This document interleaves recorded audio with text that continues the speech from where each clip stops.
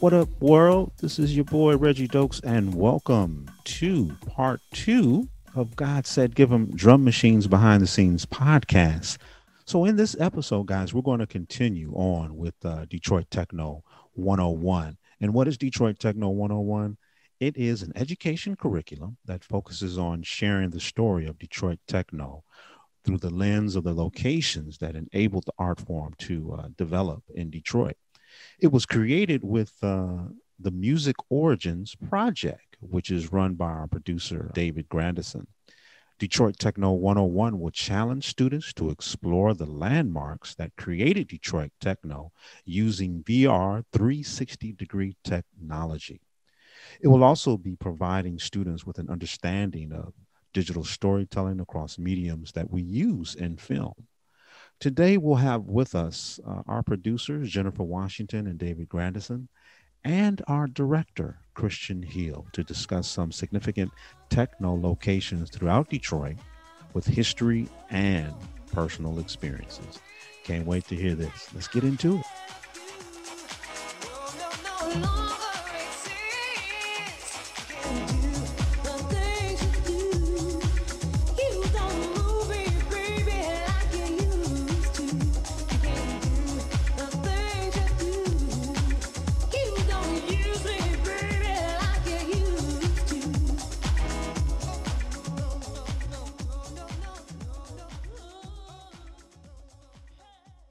So let's jump right in. Reggie, what are your thoughts and memories on Archer Pressing Plant in Detroit? Anyone who is somebody that's an artist in Detroit at some point in their career has gone through Archer, and I'm one of them. We're talking about a family-owned business. His father, his father and son owned business. The son, Mike, took it over after his father decided to kind of step away from it.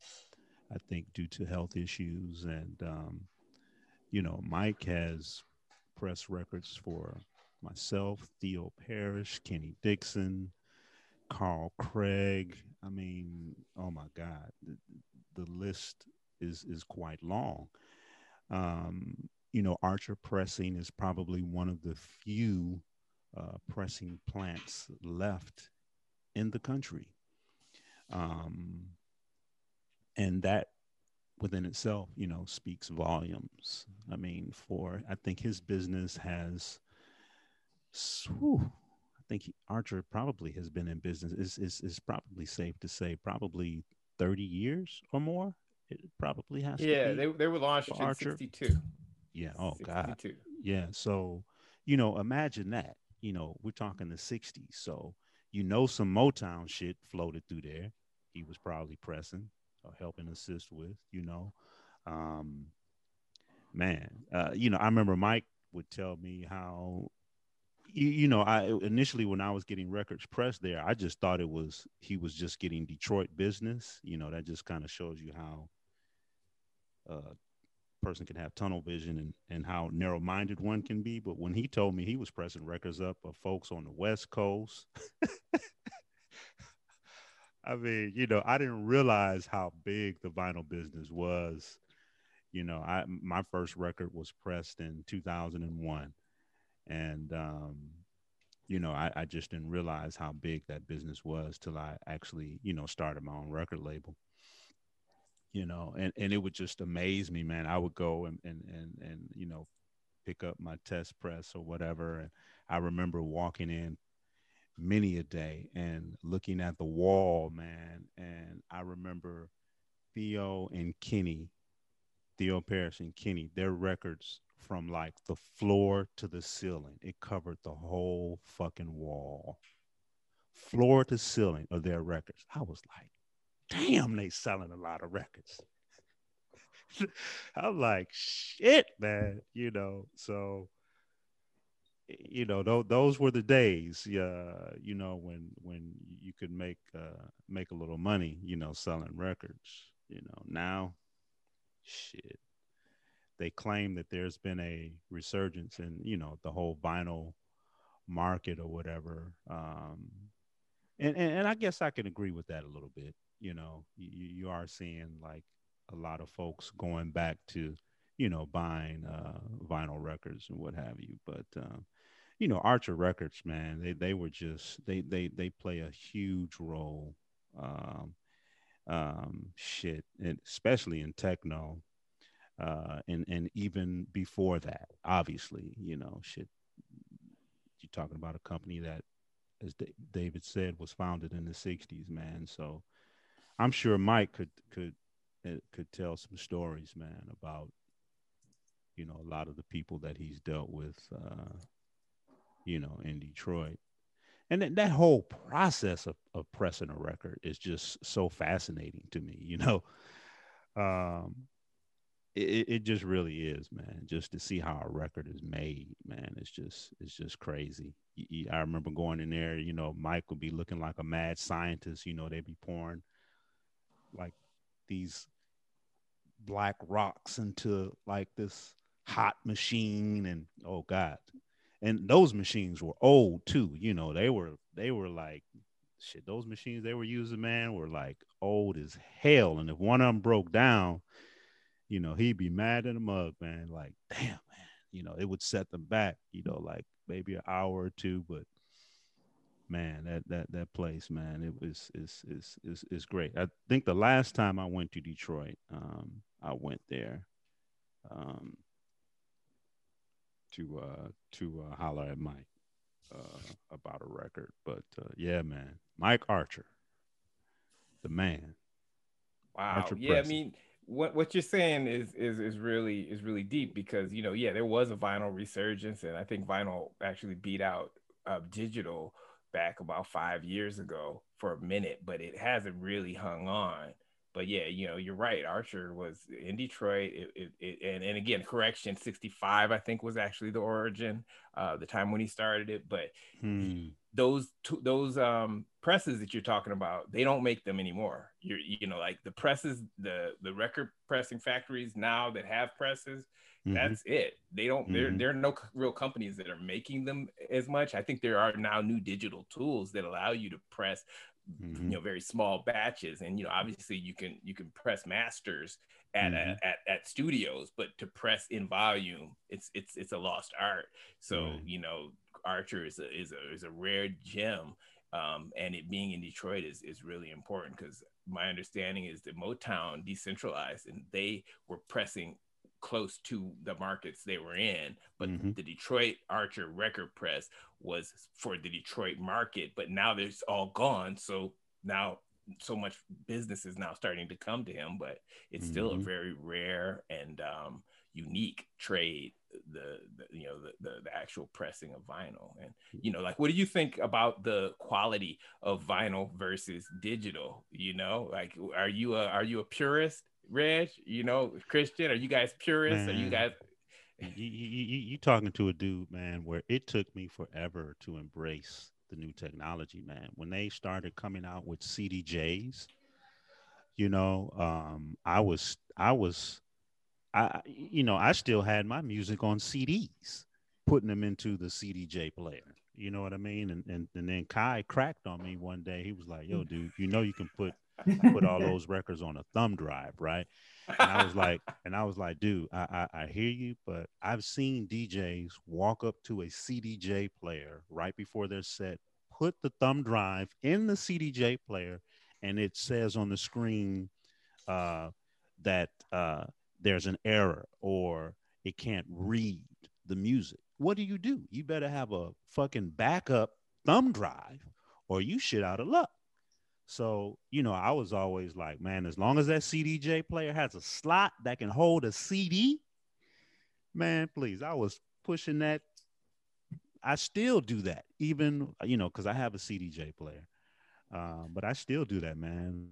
Like burn my shit to like a CD or whatever.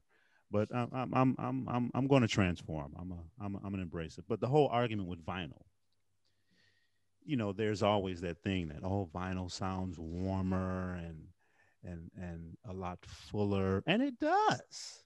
It fucking does. I'm a vinyl diehard Yeah. to my last fucking breath. I mean, I'm an old motherfucker. That's how I was raised. I was raised on vinyl. You know, like uncompressed we we we analog. we you know, we would go to the record stores and actually record shop. You know, I mean, like it's a part of my DNA, man. So I'm always big on vinyl. You know, and like when the few experiences that I had in DJing, when the technology changed, and now all of a sudden you don't have to carry all these fucking records. You know what I mean? Like you carrying a metal DJ case with 50 damn records in it, man, and you going halfway, you know, you going across the Atlantic. You know, when the technology improved, that it changed a lot of that. You know what I mean?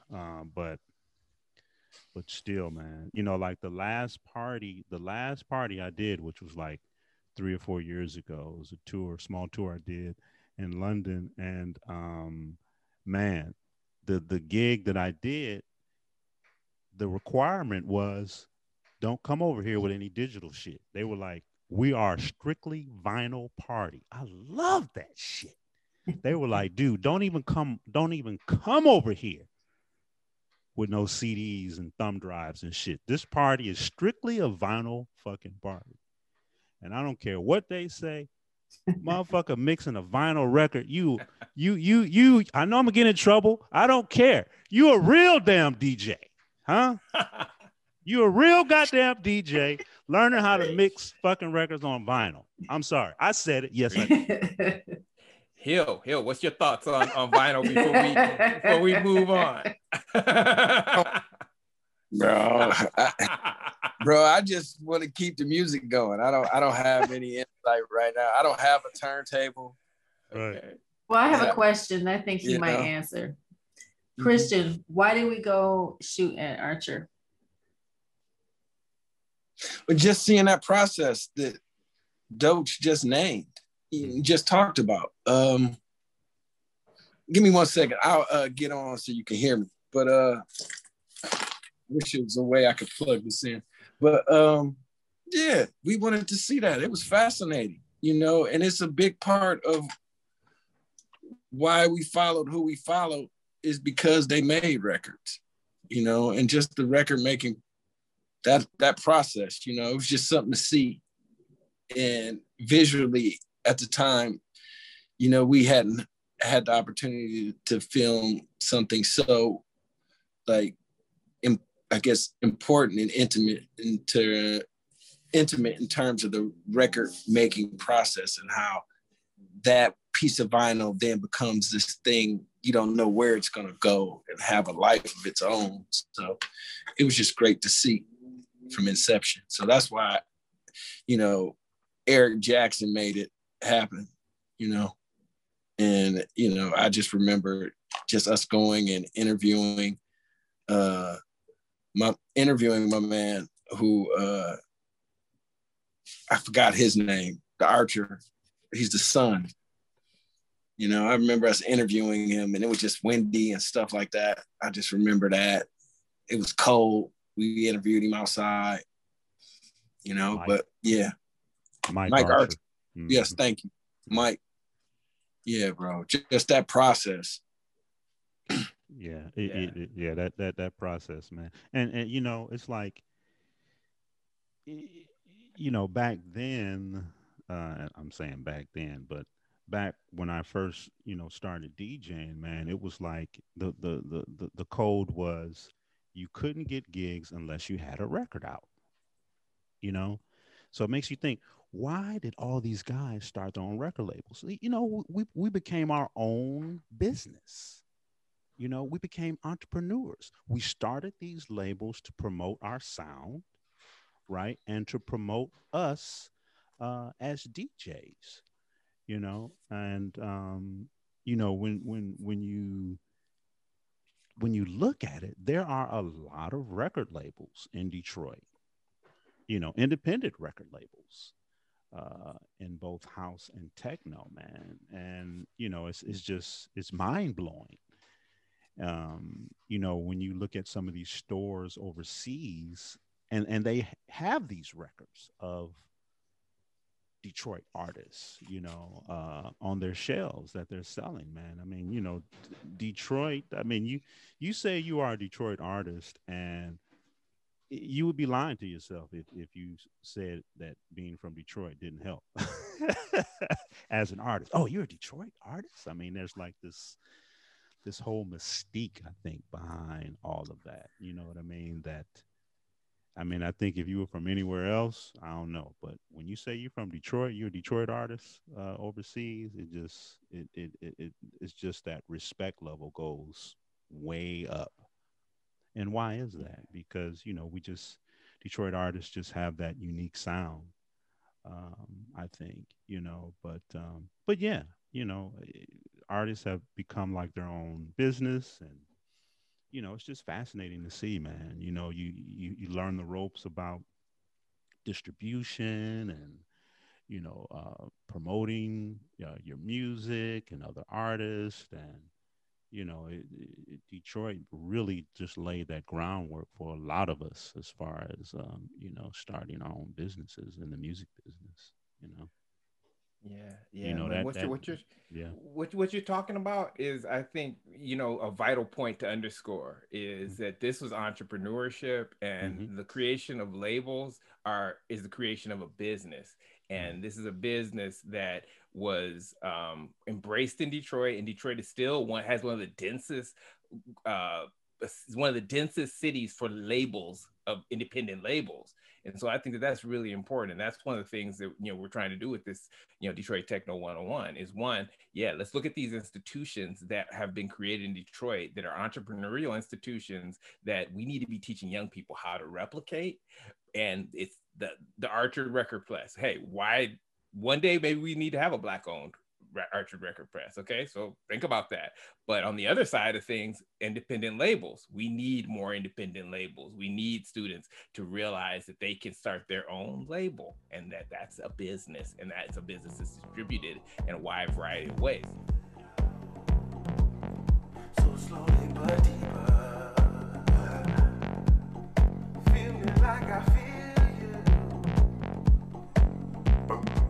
Let's talk about, like, what's the strength of the label? What is the goal of the label, and how did labels form the basis for what became Detroit Techno? We know Techno Boulevard had three labels that were right within proximity, and that was because they needed to collaborate. But Reg, take a, what did you think about Techno Boulevard? What was unique about that, or anybody chime in on that, Well, my understanding, it was the whole naming of Techno Boulevard was a process within itself, and if I'm not mistaken, I think um, Kevin and Derek and Juan, as well as others, really pushed for that to happen, if I'm not mistaken. And I'm glad it did, because it just, all the shit that we get being from Detroit and in Detroit, it was just really um, a good thing to see something like that happen for us. We're talking about the origin of techno and being recognized internationally for that. And it was a great thing. It was a great thing. And I'm super proud that it happened. I'd be lying to myself if I said those guys, didn't inspire me to start, my own situation. So, they laid the groundwork, the framework, if you will, for a lot of us that came after them. So, Techno Boulevard is a beautiful thing. I I even have a T-shirt that has Techno Boulevard on it. So, I'm super proud that came to fruition for us as Detroiters, and especially lovers of techno. Yeah. It's about, I think proximity. The Hmm. fact that having these labels all in the same area meant that if a promoter came from abroad and wanted to see these guys, it was easy for them to find all of them in the same area.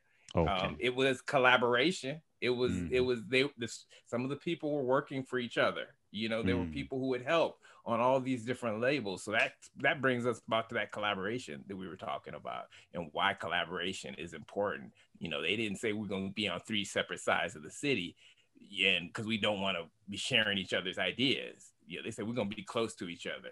You know, so I mean, those are important things that we need to teach young people to embrace, and that's why, you know, we're trying to look at the proximity of these things, you know, and that's something that goes way back. You know, as I was, Tin Pan Alley back in the 20s was that because the publishing industry needed to have the people who were making the pianos, the people who were making the sheet music, the people who were writing the songs for those pianos, all in the same area. And so Detroit embraced that and carried that on. And we need to teach young people to embrace the fact that they can collaborate and work together.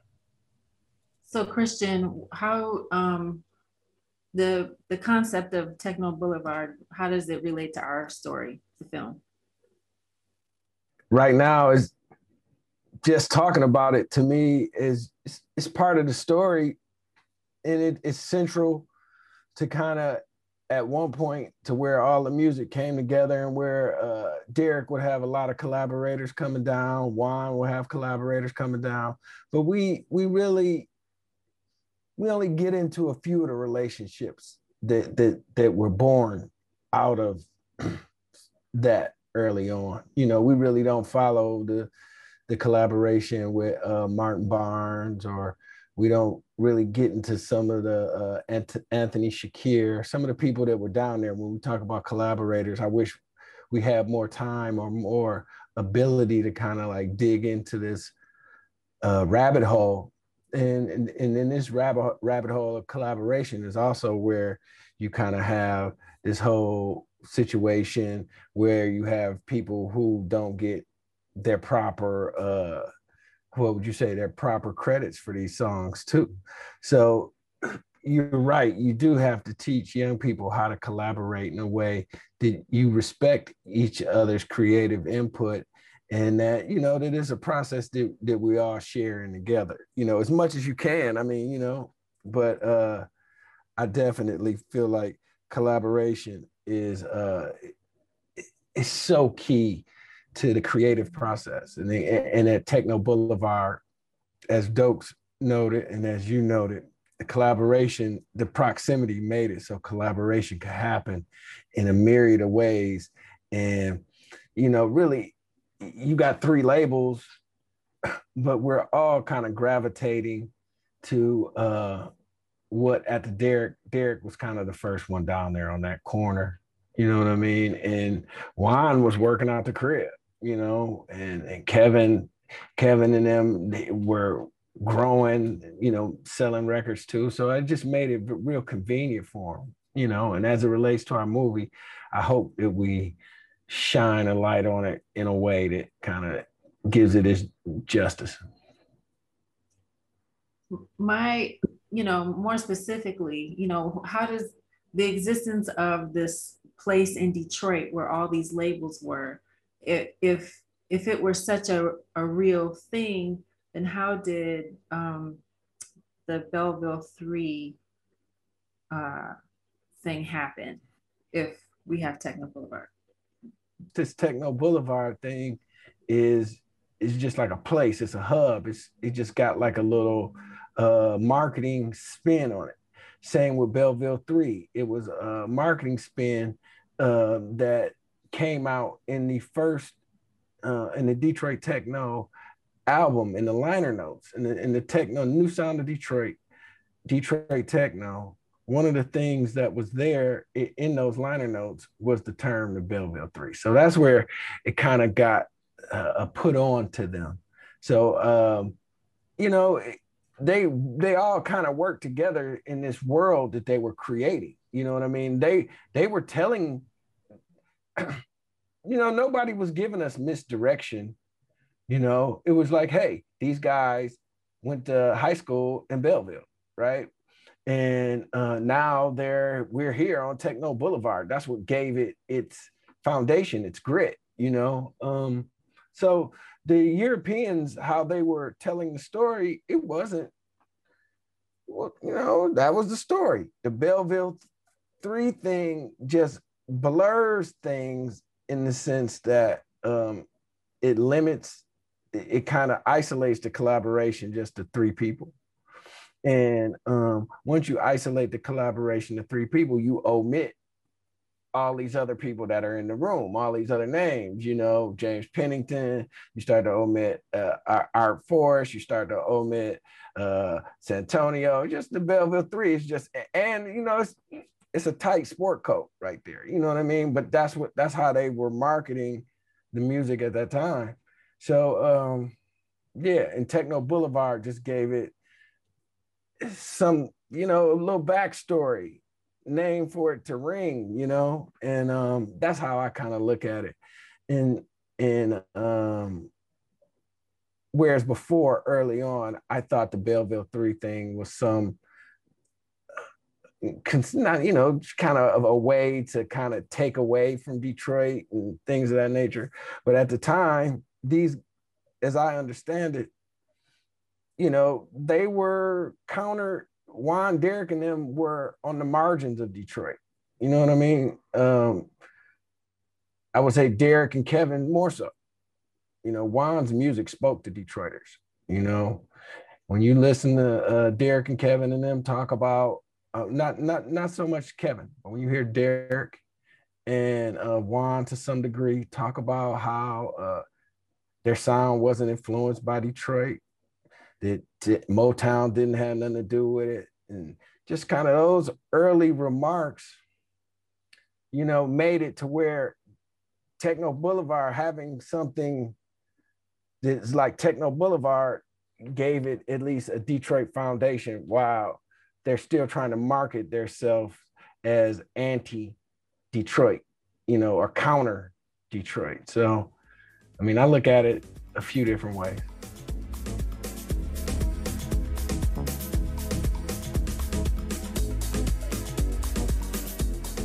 Can't deny that the radio played a big part. For me, radio in itself was what allowed jazz music to spread. Think about places like Cotton Club back in the day. They allowed jazz to spread. Now you go to Detroit giving this music to Mojo and him breaking it on the radio allowed all the kids in Detroit to hear that music for the first time. Can either one of you tell me, like, the first time you remember hearing one of these songs played on the radio, and tell me what that was like for you? Yes. Mojo, famous GPR. Yeah. I think Cosmic Cars is what did it for me. First time I heard that on the radio, I was like, oh my God, what is going on here? But I think we all can agree that Mojo, and that the station that he was on, what was it? What was the call numbers or letters? You're talking about WGPR or WHYT? He was on WH. He was on both. He was on both. He was on. Okay. Yeah, okay. WHYT is where he used to do the mixer down. Okay. Mm-hmm. Okay. So, I mean, I'm sure we can all agree. I know for myself, that's where I got a lot of exposure to just different genres of music growing up as a kid in Detroit. Was the great and honorable Mojo. In one breath he's playing Mozart, and then in the next he's playing a record by one of our Detroit artists, or Kraftwerk, then James Brown. That diversity in the music that was played back then, I think just kind of made a lot of us open to just various genres of music. You know what I mean? I just truly believe 80s was a great time for music across all genres, man. And Mojo was one of those cats that really embraced that. You know what I mean? And I'm like, that kind of education coming up made me the man that I am today.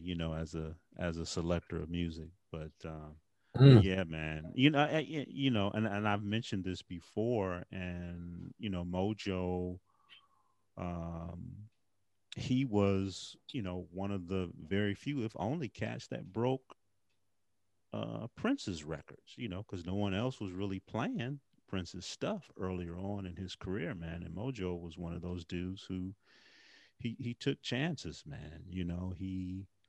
He was one of those rare DJs, man, that really just you couldn't put him in a box. And Bro, you saying that just makes me remember him playing like "Hey Lover," like to hear Prince him play "Hey Lover" like the extended mix. right, Like, damn, bro, this Hey shit is Lover. hard.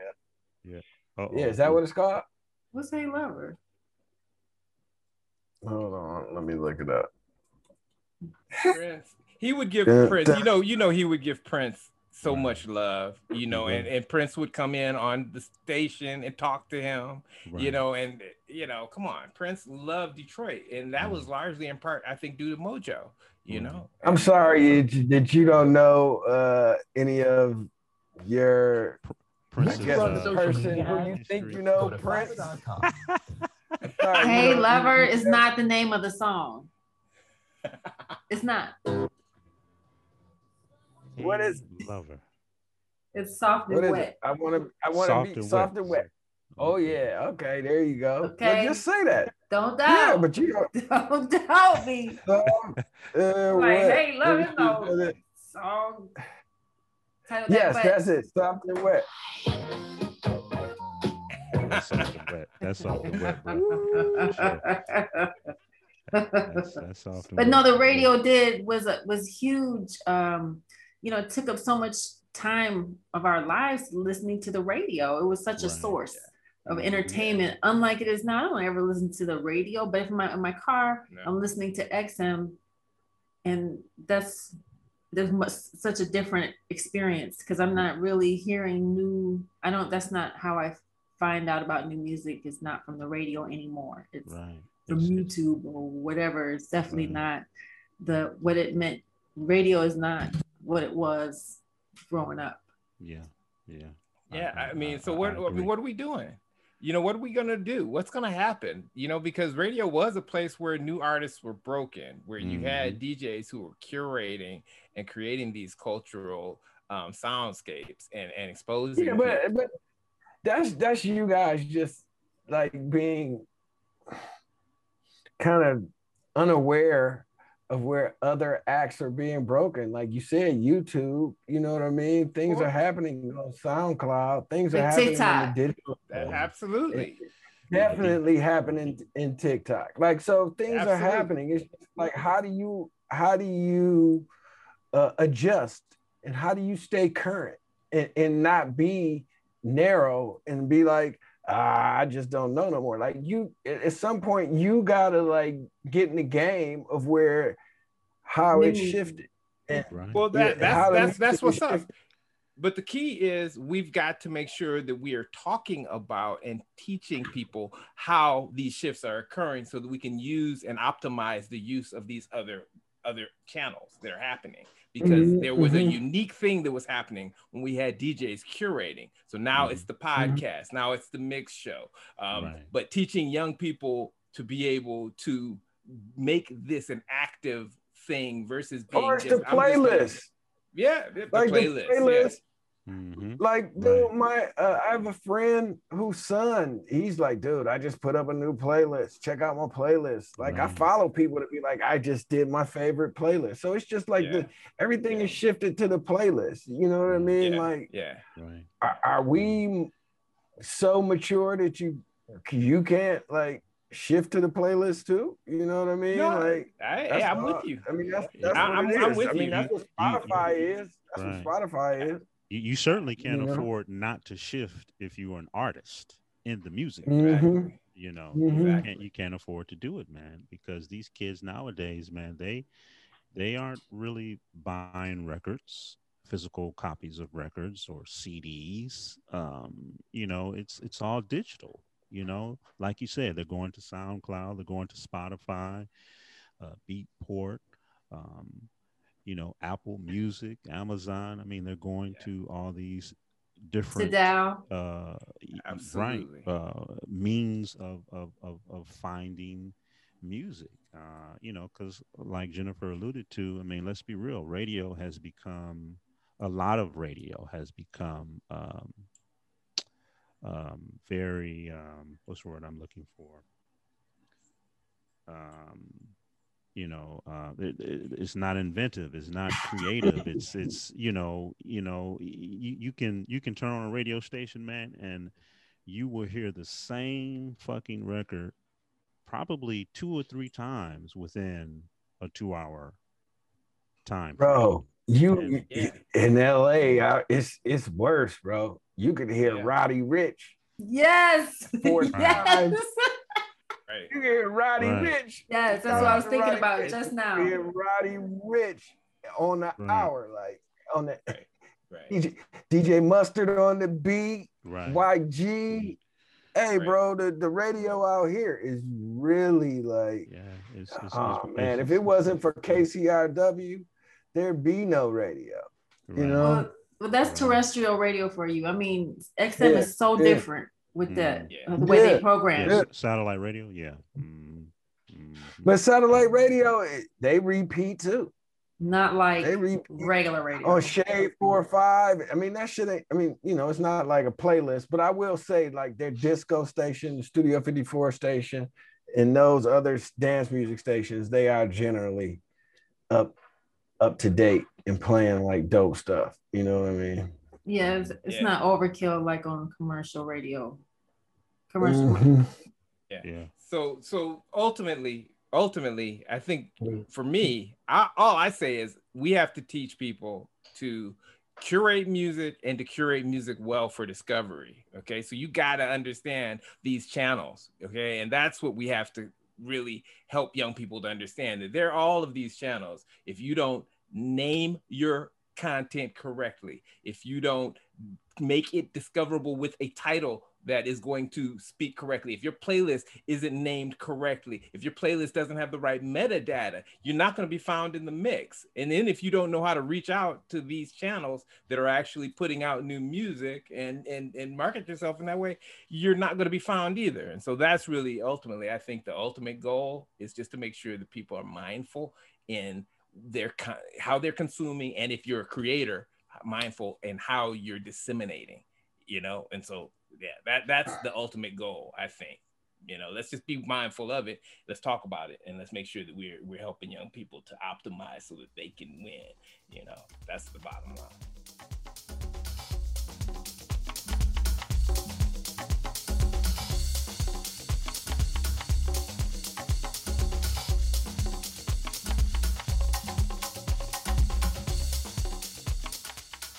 Okay, so I'll also segue now into the next location. The reason why we thought it was important to have Santonio on this week was because I can recall him talking about where he used to buy equipment to make music. And he said he brought up Wonderland Music. And if anybody has any memories about Wonderland, I would like to hear them.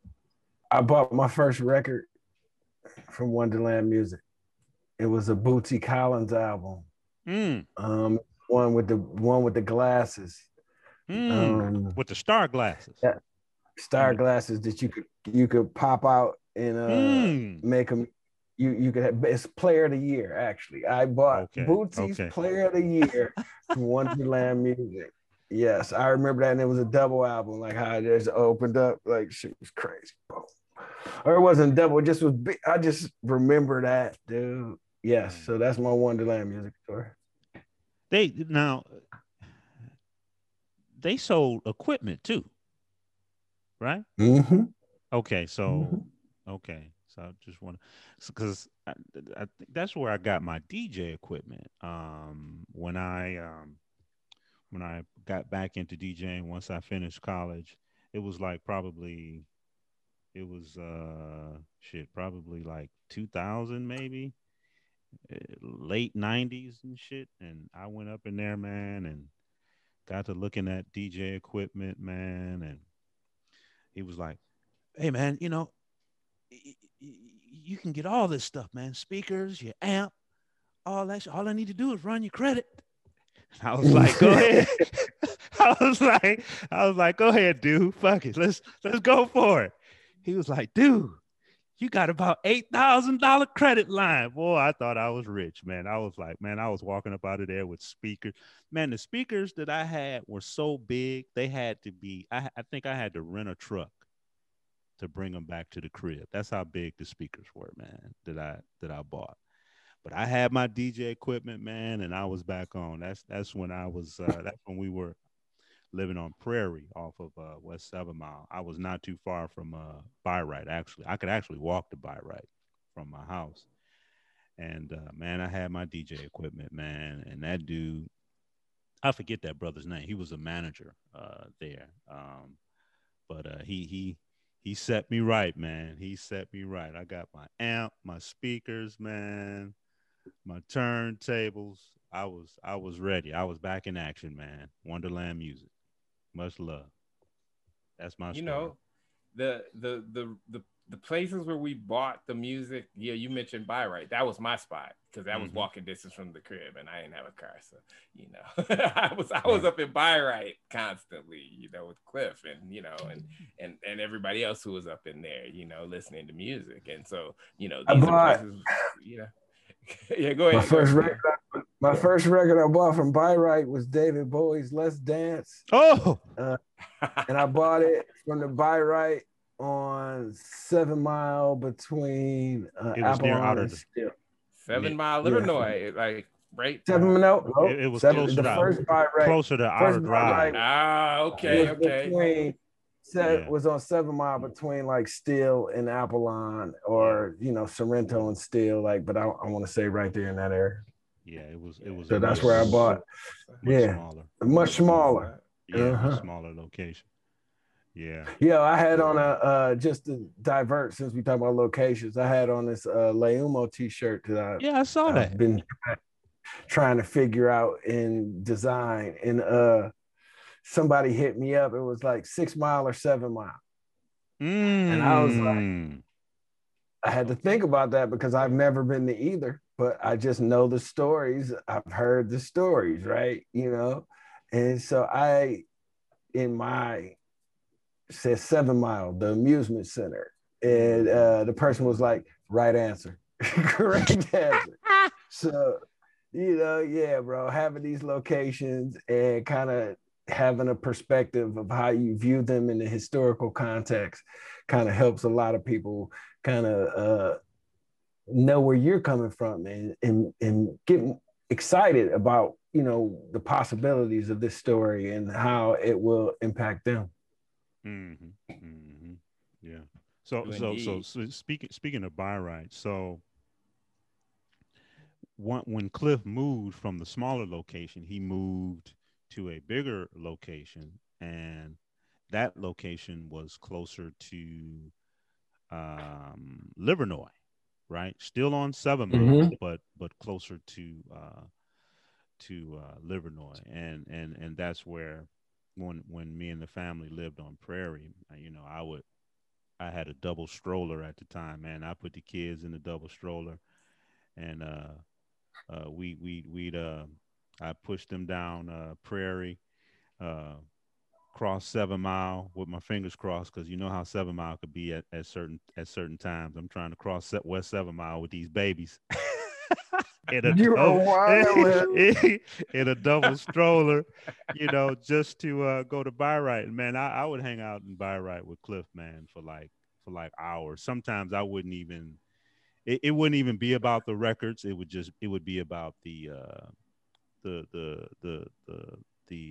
friendship, you know, the history lessons, you know, the words of advice, the wisdom. You know, just hanging out with that brother. And, you know, and I remember him sharing with me on a few occasions how, you know, I think at one point he distributed a lot of Cats records, you know, Derek and them earlier on in their career before, you know, things kind of took off for them with, you know, Europe recognizing their sound.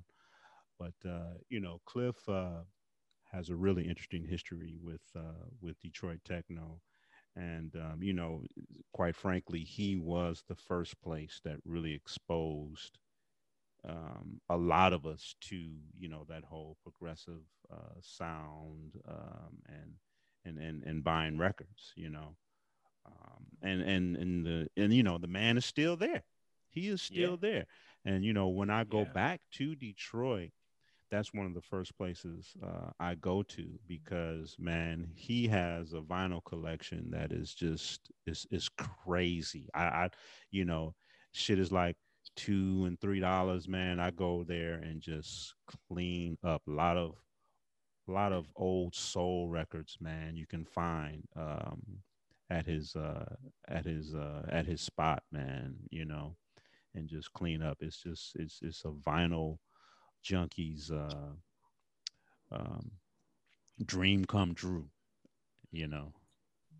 but I mean, much respect.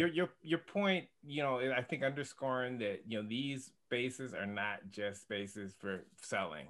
There's spaces for community building. There's spaces where people share stories, and where people, and again, where you have somebody curating and selecting and providing, insights. So yeah, again, we we can't underscore the significance of these spaces, and the key is, what are we doing to teach people the analogs, the current analogs that exist for this same type of thing, and how they can use them well and smartly if you're in the record industry, or if you're a listener and you want to educate yourself.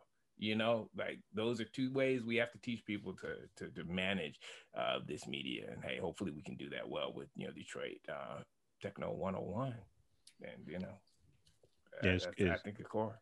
It's crazy because buy right played a major role in a lot of us as DJs buying records, but then there were obviously there was Record Time, and there was another one that people forget to mention, Melodies and Memories. Now granted, Record Time and Melodies and Memories really weren't in Detroit per se, but still a lot of Detroit DJs patronize those places. You know what I mean? I just got through seeing check this, a video that my son showed me on YouTube about Jay Dilla, and one of the guys that they interviewed was Gary, who was the owner of Melodies and Memories, and he talked about how Dilla was one of those cats that basically hung out in that place for hours, buying records, man, buying records. Yeah, I mean, these places educated, Dilla, we know, and any good DJ is crate digging, crate digging is a way of life if you're a DJ. And these are the places where, these archives were created. So, we've got, we're showing you where Record Time is, we're showing you where Buy Right is, allowing people to kind of visit those places and then to learn about those places in the Detroit Techno 101.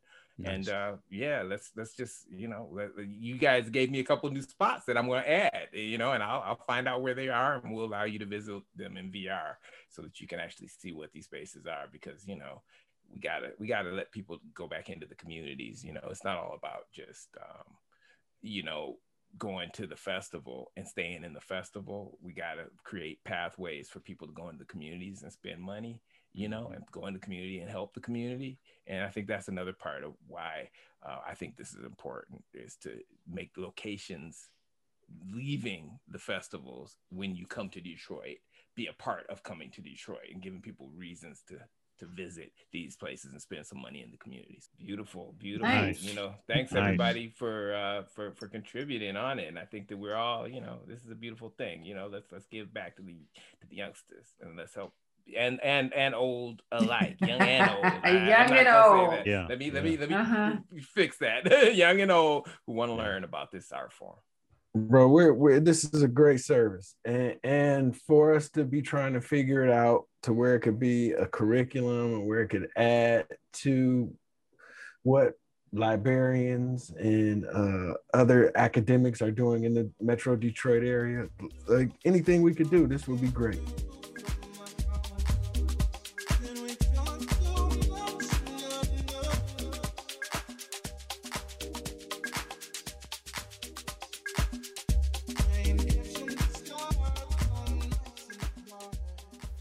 Well, guys, we hope you all enjoyed our 6th episode of God Said Give 'em Drum Machines Behind the Scenes podcast. You know, we don't want you to forget, okay? You can follow us on Spotify, Apple Podcasts, or wherever you're listening from, okay? Don't forget the film is due out in fall 2021, and we can't wait for you to see it. And, you know, we want to thank all of our listeners for joining us and just sticking with us. Special shout out to San Francisco, California, and Cuttack, India, I believe that is. Wow, that is amazing. Detroit is international, baby. You know, also don't forget to head over to GodSaidGive'em.com/shop. That's GSGEDM.com/shop, SHOP, for our ongoing sale, 20% off discount.